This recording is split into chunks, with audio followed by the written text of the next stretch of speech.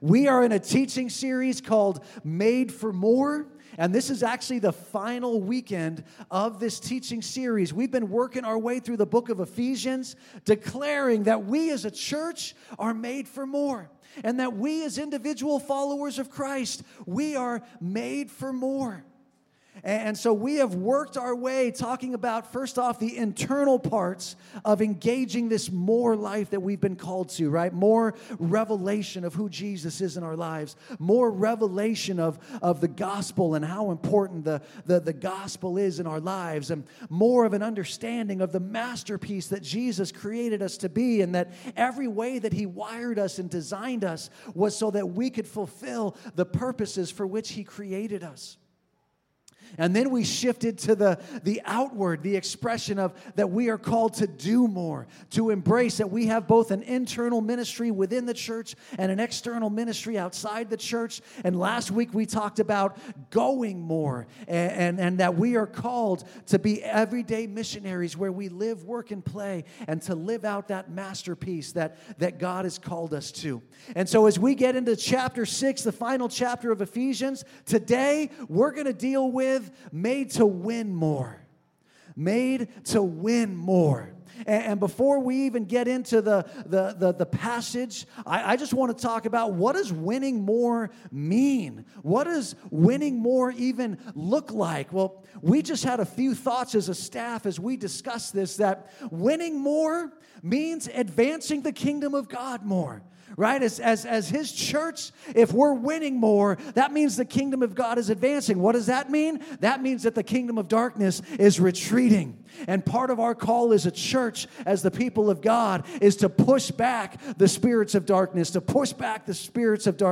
and to advance the kingdom of God. When the kingdom of God is advancing, that means that heaven is getting bigger and hell is getting smaller, and that is our mission and our passion. But you know what? Winning more also looks like that the temptations and trials of our life don't trip us up or defeat us. That as followers of Christ, we're moving forward. As followers of Christ, we're not getting stuck in the same sin. We're not walking around the same mountain over and over again. We're not falling for the same trick of the devil. We're not falling into any of that. The temptations and trials of life don't trip us up or defeat us. We're winning more. Winning more looks like that we're experiencing more supernatural fruit in our lives. So we're having more Holy Spirit manifestations. We're seeing more answers to prayer. We're seeing more miracles. We're experiencing more of the presence of God because we're winning more. Maybe winning more looks like a unified church that's committed to making disciples. And come on, when we're doing that, we're winning. We're winning. Winning more means we've got more confidence and more boldness, that when we share the gospel, that when we pray for people, we're no longer crippled by fear. We're no longer crippled by failures of the past. That we're able to move forward and do the things that God has called us to do with confidence and boldness. We live in a spirit of encouragement, that together we're encouraging one another to move forward in our callings. Winning more looks like having a greater hunger for the things of God in your life. Come on, if I stopped right there, that'd be an awesome sermon. Come on, we should be fired up about what winning more looks like in our lives. But let's get into our notes. You can find your notes inside your bulletin. If you're watching this video, you can find the sermon notes attached to this video on our website. If you're listening to this podcast, you can find the sermon notes attached to the podcast. Or you can use our Kauai Bible Church app and follow along with the notes digitally. But you can see at the top of the notes, our big picture point today is this: we will face spiritual opposition when seeking to mobilize ourselves for the kingdom of God. But we have the keys to victory. Listen, we're going to face spiritual opposition. For the last several weeks, we've been preaching about living as masterpieces and releasing that masterpiece. We've been talking about being everyday missionaries where we live, work, and play. We've been talking about mobilizing ourselves to be the more church that God has called us to be. But when we mobilize ourselves, we're going to face more spiritual opposition. Listen, Christians and churches that aren't doing anything, the devil's not going to waste his time attacking them. Right? If there's an apathetic Christian, if there's a Christian who's immobilized, if there's a Christian that's not doing anything, you're already doing the devil's job for him. He's not going to attack you. You're right where he wants you to be. But it's when we mobilize ourselves. It's when we start dealing with our sin. It's when we start getting out in the world. It's when we start doing spiritual warfare. It's when we start pushing back the forces of darkness. It's when we start sharing the gospel with our friends. That's when spiritual opposition is going to come. So what does that mean? That means that living as masterpieces equals more work and a bigger target. You ever see that old Far Side cartoon, the comic strip? And one of the Far Side comic strips was two bears standing there talking to each other. And one of the bears, in the fur on his chest, was just multiple concentric circles that looked like a target, like a bullseye. And one bear says to the other bear, "Bummer birthmark, Bob." Right? All the hunters out there appreciate that one. Okay, so listen, when we live as masterpieces, we get a big old target on us. So if we're going to live as a masterpiece, that means we've got more work to do, and there's going to be a bigger target on us. And so you're like, well, then why would we do that? Because it's the most fulfilling thing you will ever do. Because it's the most powerful thing you will ever do. Because everything in your life will come alive when you live as a masterpiece. We just have to understand that it involves more work and a bigger target. The spiritual opposition is going to come, but we were made to win more in the face of that spiritual opposition. So let's get into this idea of winning more. If you've got your Bibles, let's go to Ephesians chapter 6. And we're going to pick it up in verse 10. Verse 10, Paul writes, finally, right? He's wrapping up his letter to the Ephesians. He says, finally, be strong in the Lord and in the strength of his might. Let's just stop right there and let's just camp on this for a minute. Be strong in the Lord and in the strength of his might. You can see in your notes, our first point is this. Our strength comes from our union with Christ. Our strength comes from our union with Christ. I like reading verse 10 in a couple of other translations that helps us understand this. In the Passion Translation, it says this. Now, my beloved ones, I have saved these most important truths for last. Be supernaturally infused with strength through your life union with the Lord Jesus. Stand victorious with the force of his explosive power flowing in and through you. I love that. Experience the strength that comes through your life union with Jesus. How about the Amplified Bible? It says this, in conclusion, be strong in the Lord. Draw your strength from him and be empowered through your union with him. Our strength, our victory comes through our union with Christ. Not through anything that we can muster up ourselves. So what does that mean? That means that our victory starts in the secret place. Our victory starts in nurturing the union that we have with Christ, the intimacy that we have with Christ. When you read about the wars in the Old Testament and going to war, the most important part for the Israelites about whether they were going to win the war or not had nothing to do with how many soldiers they had, how many soldiers the enemy had nothing to do with their strategy and how they were going to go about it. Whether they won the war or not came down to, was God with them and were they praying? And if God was with them and they were praying, it didn't matter how outnumbered they were. It didn't matter what the odds were. They were going to be victorious. Right in 2 Chronicles 20, we read about Jehoshaphat. There were 5 kings who gathered their nations together to come against the kingdom of Judah. And when Jehoshaphat heard that these 5 armies were all marching against him, what did he do? He called the nation to fast and pray. And God said, all you've got to do is march out to victory, singing worship songs to me, and I'll win the battle for you. Fast forward a little bit further in 2 Chronicles, and you get to Amaziah.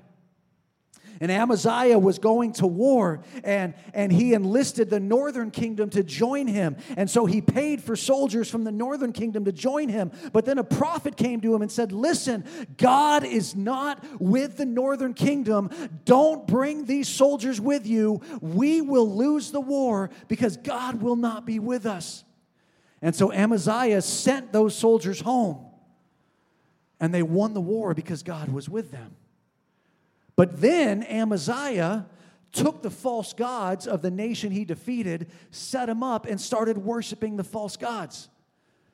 And then full of pride, he went to war again thinking he was going to win. But the second time, he didn't win. Why? Because God wasn't with him. The only thing that determined whether they were going to win the war or not was God with them, and did they pray? And the same principle is true today in every battle that we fight. It starts in the secret place. Is God with us? Are we living in union with Jesus? Are we drawing our strength and our victory from union with Jesus? In Acts chapter 19, we read about this priest named Sceva, and he had 7 sons. And these sons saw Paul walking around casting demons out of people. And they thought, that's pretty cool. We can do that. And even better, we can charge for it. So we can make a profit off it. These guys were entrepreneurs. We can go around casting out demons, and we can make money off it. So they would go around, and their idea of casting out demons is they would pray in the name of Jesus that Paul declares, we cast you out. These guys had no union with Jesus. They thought they could just pray a formula and they would be blessed. So they tried it out. They went up to this demon-possessed man. They said, in the name of Jesus that Paul preaches, we cast you out. And this man looked at these 7 sons of Sceva and said, Jesus we know, and Paul we know, but we have no idea who you guys are. And this one man proceeded to beat the crap out of these 7 sons of Sceva until they were left fleeing with their clothes torn and their bodies bleeding. Listen, our victory does not come from praying a formula or repeating a cliche. Our victory comes from our union with Christ, which means it starts in the secret place. If we're going to win more, we have to be people of the secret place. People that nurture our union with Jesus and walk in that. Come on, let's continue. Verse 11. Put on the full armor of God so that you will be able to stand firm against the schemes of the devil. For our struggle is not against flesh and blood, but against the rulers, against the powers, against the world forces of this darkness, against the spiritual forces of wickedness in the heavenly places. Therefore, take up the full armor of God so that you will be able to resist in the evil day, and having done everything, to stand firm. The next point in your notes is the full armor of God. The full armor of God. What does that mean? That means put it all on. Listen, the armor of God is for both offense and defense. And we need it all. We need offense and defense. My 7-year-old Hannah is starting to figure out in life that on Sunday afternoons we watch a lot of football. And so she doesn't really fully understand football, but she's trying to. And one of the things she loves is to chant defense. So she'll come out in the living room and she won't even know who's playing, but she'll just say, is the team we're rooting for on defense? And I'll be like, yeah. And she'll be like, all right, defense, defense, defense. Come on, I love my kids watching football with me. But you can't win games if all you do is play defense. You got to have some offense. And you can't win games if all you do is play offense. Right? If you score 50 points, that's great. But if you give up 56, you lost the game. We got to put on the whole armor because it requires us to play offense and defense. It protects us from the attacks of the enemy, but it also gives us victory to move forward and advance against the enemy. Put it all on. And then listen, once you've put it all on, don't forget that you have it on. Live like you're wearing the full armor of God. which means we don't live in the fear of the enemy. It also means we don't live in apathy. It means we don't live just sitting down, right? Nobody puts armor on and then just sits down on the couch and watches TV. That would be awkward and uncomfortable, and you would sweat a lot, right? We put armor on to go to war, so when you put your armor on, put it all on, and then don't forget that you have it on, so that when the enemy comes to attack you, you're ready for battle. The full armor of God. Next thing in your notes is this: people are not the enemy. People are not the enemy. Verse 12, our struggle is not against flesh and blood. What I find amazing is that Paul was writing this letter in chains. He was chained up. Why was he chained up? Because people had wrongfully accused him.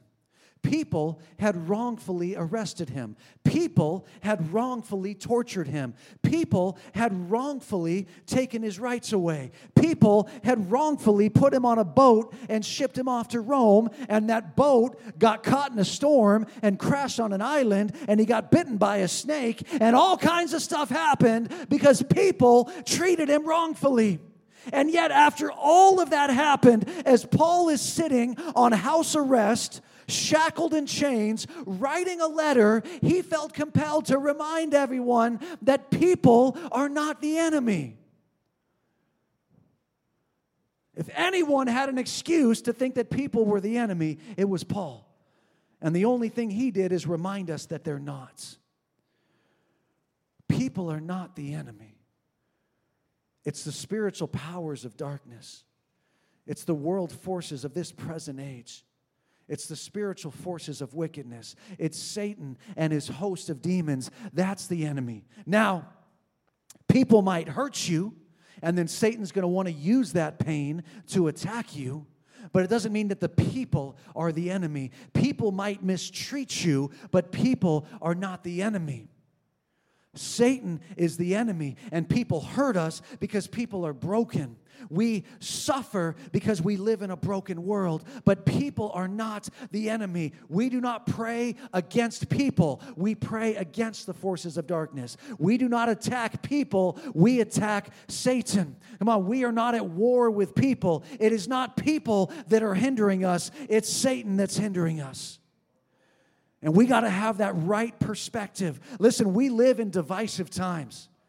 Now, we got a presidential election on Tuesday, along with a lot of other local and state elections, but we got a presidential election, and we live in very divisive times. Can we just remind ourselves that if somebody has a different opinion than us, that doesn't make them our enemy? Come on, if somebody has a different opinion than us, that we don't take that personally. Right? The devil is at work in our disunity. The devil is at work in the divisiveness, but it's not the people. It's not the people. Come on, people are not the enemy. And the next thing is this: stand firm. Stand firm. It says it in verse 11. Put on the full armor of God so that you will be able to stand firm against the schemes of the devil. And then in verse 13, it says, after you've done everything, to stand firm. And what does stand firm mean? It means you're victorious. That's what it means. I think we get this wrong idea of stand firm, that stand firm just means that I just got to hold on for my life, and I am just constantly being overwhelmed, and God is just telling me that just try to hang on, and maybe after all of this awful onslaught, I'll end up in heaven eventually. That is not what stand firm means. In the original Greek language that Paul is writing in, stand firm means that when the battle is over, you're still standing and the enemy's not. That's what stand firm means. Stand firm also doesn't imply that you're just desperately holding on in defense. Stand firm means that you're advancing forward on offense. Stand firm means we're victorious. Stand firm means that we win. Stand firm means that the enemy has fallen, and the only thing left to do is to collect all the spoils of war. Right? We talked about Jehoshaphat. God said, just march into battle singing worship songs, and I'll win the battle for you. Sure enough, when they got to the battlefield, the enemy had all killed each other, and all they found was a battlefield full of the dead enemy. The only thing left to do was to gather the spoils. And there was so many spoils, it took them 3 days to collect it all. Stand firm means we are victorious. And when the enemy is pushed back, we move forward and we collect the spoils on the way, but we keep moving forward. God has called us to live as a victorious people. Whew, come on. Verse 14, stand firm therefore. There it is again. 3 times he says it. Stand firm therefore, having girded your loins with truth, and having put on the breastplate of righteousness, and having shod your feet with the preparation of the gospel of peace. In addition to all, taking up the shield of faith, with which you're able to extinguish all the flaming arrows of the evil one. And take the helmet of salvation and the sword of the Spirit, which is the word of God. Come on, this is the full armor of God. And I love this. I'd never looked into this before, but you'll notice on the screen, anytime that all of the words are in capital letters, that means that it's quoting from the Old Testament. And I didn't realize that almost all of the armor of God that Paul is talking about here was quoted from the Old Testament. All right, listen, Isaiah 59:17. He being God put on righteousness like a breastplate and a helmet of salvation on his head. Listen to Isaiah 11:5. Also, righteousness will be the belt about his loins, and faithfulness the belt about his waist. Isaiah 52:7. How lovely on the mountains are the feet of him who brings the good news. Right? The breastplate of righteousness, the helmet of salvation, the belt of truth, the feet, the shoes of preparation to share the gospel. This isn't just the armor of God because it's armor that God gives us. This is the armor of God because it's the armor that God himself wears. And if it works for God, then it should work for us. Right? The belt of truth, or that word could actually be translated faithfulness. The belt of faithfulness. So the very thing that holds it all together. You could either look at it as it's the truth of God's word that holds it all together, or it's our faithfulness to God that holds everything together in our lives. The breastplate of righteousness, it's being right with God that protects our hearts, right? It's the helmet of salvation. It's surrendering our lives to Christ that transforms our mind and protects our minds. It's the shoes of the preparation that we are ready to go on a moment's notice. If Jesus calls, I'm going to go share the gospel because I've got the shoes on. I've got the sword of the Spirit. I have the word of God ready to declare. I've got the shield of faith. My faith is going to extinguish any flaming arrow that the devil shoots at me. And so in your notes, what I want to encourage is this. Learn the armor and the significance of every piece. I don't have time today to break down the significance of every piece, but I encourage you to do it. Study it, understand it, and then ask God to identify the weakness in your armor. Ask God to show you, God, where is the weakness in my armor? Is it in my righteousness? That I'm living a life that is pleasing to you? Is it in my readiness? Am I ready to share the gospel? Am I not? Is it that I have taken up the word of God? Is that a weakness in my life? Is it the helmet of salvation? Have I not surrendered my will and my thought life to God? Ask God to identify the weakness in your armor and then build upon it little by little. Right? As you put the armor on, build upon it. Lord, would you work on my righteousness? As I put on this breastplate, God, can I find my righteousness in you?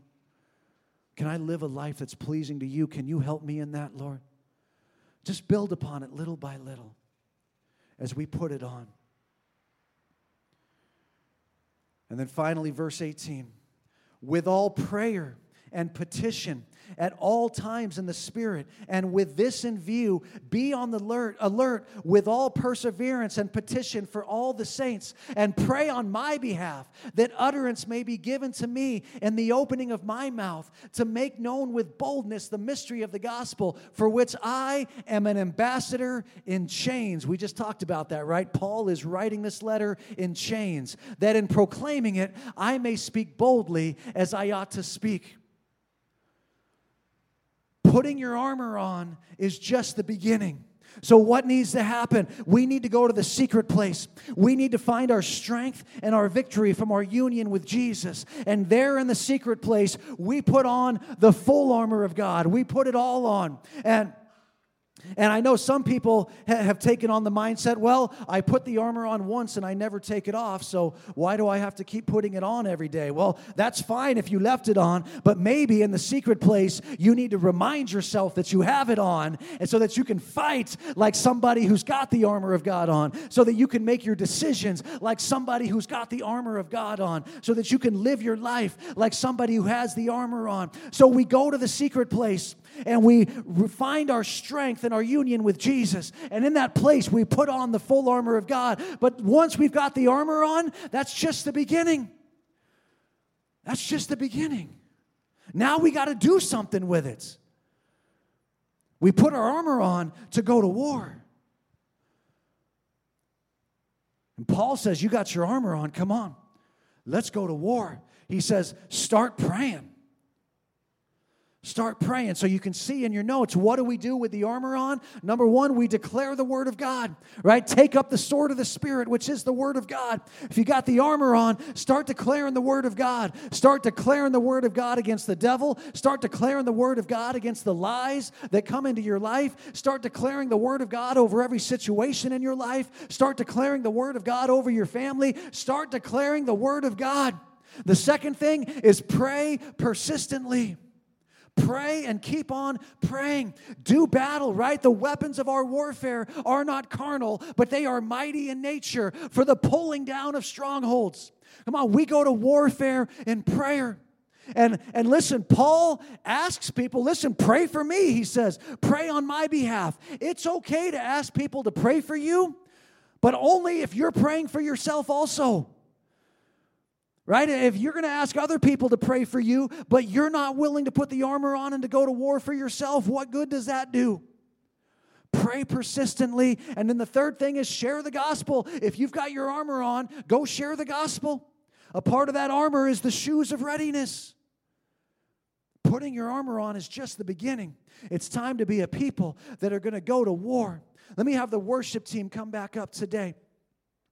We're going to finish with this. We've been talking about every week in this series about making a shift. About making a shift in our lives. And so here's the final shift that we're going to be encouraged to make.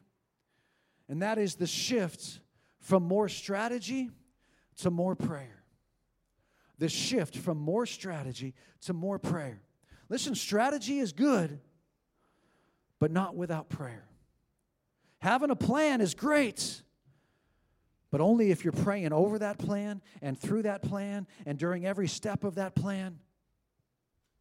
Having a plan without the power of God does no good. But having a plan that is soaked and saturated in the power of God is going to bring us victory. And we were made to win more, right? Going back to the beginning, we were made to advance the kingdom of God. We were made to be a church that makes disciples. Come on, we were made to be bold and confident. We were made to not be tripped up by the tricks and the traps and the schemes of the devil and the trials and the difficulties that come into our life. We were made to hunger for the things of God, right? Blessed are those who hunger and thirst for righteousness. We were made to win more. How are we going to win more? Listen, we've got plenty of strategy. We got great strategy in the church. We got great plans for the church. We got great structure for how the church is going to go. What we need is more prayer. We need more people with their armor on. We need more people going after this thing. Listen, there's only one way to develop more hunger for prayer, and that is to pray. Right? Prayer is one of those things. The only way you can develop a hunger for it is to start doing it. So you want to start praying more? You just got to start praying. That's it. That's the only tip I can give you. There's no other secret to it.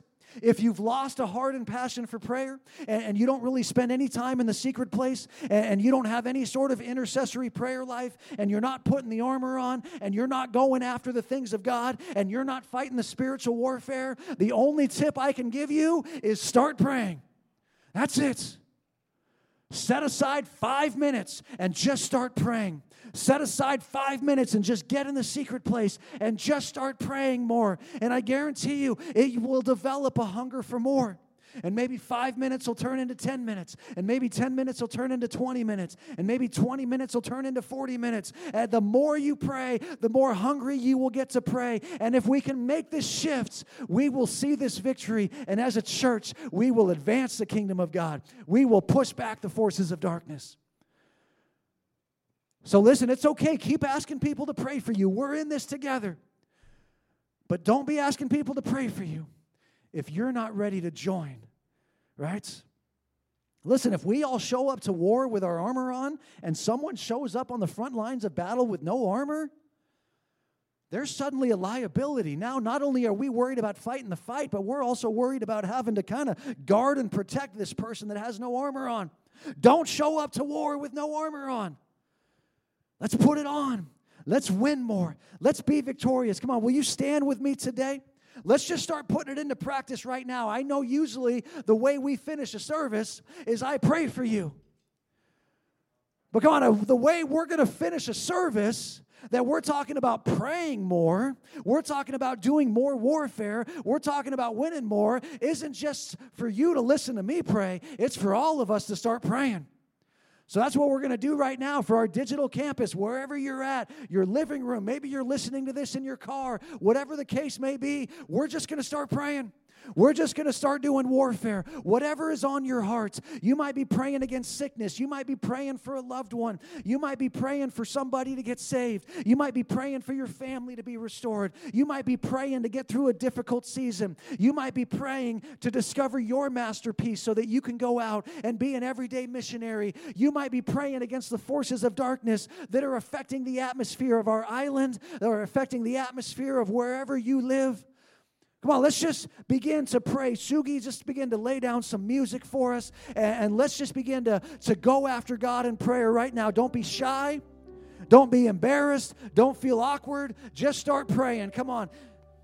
Come on, if you want to pray in tongues, pray in tongues. Whatever comes out of you, let's just begin to pray right now in Jesus' name.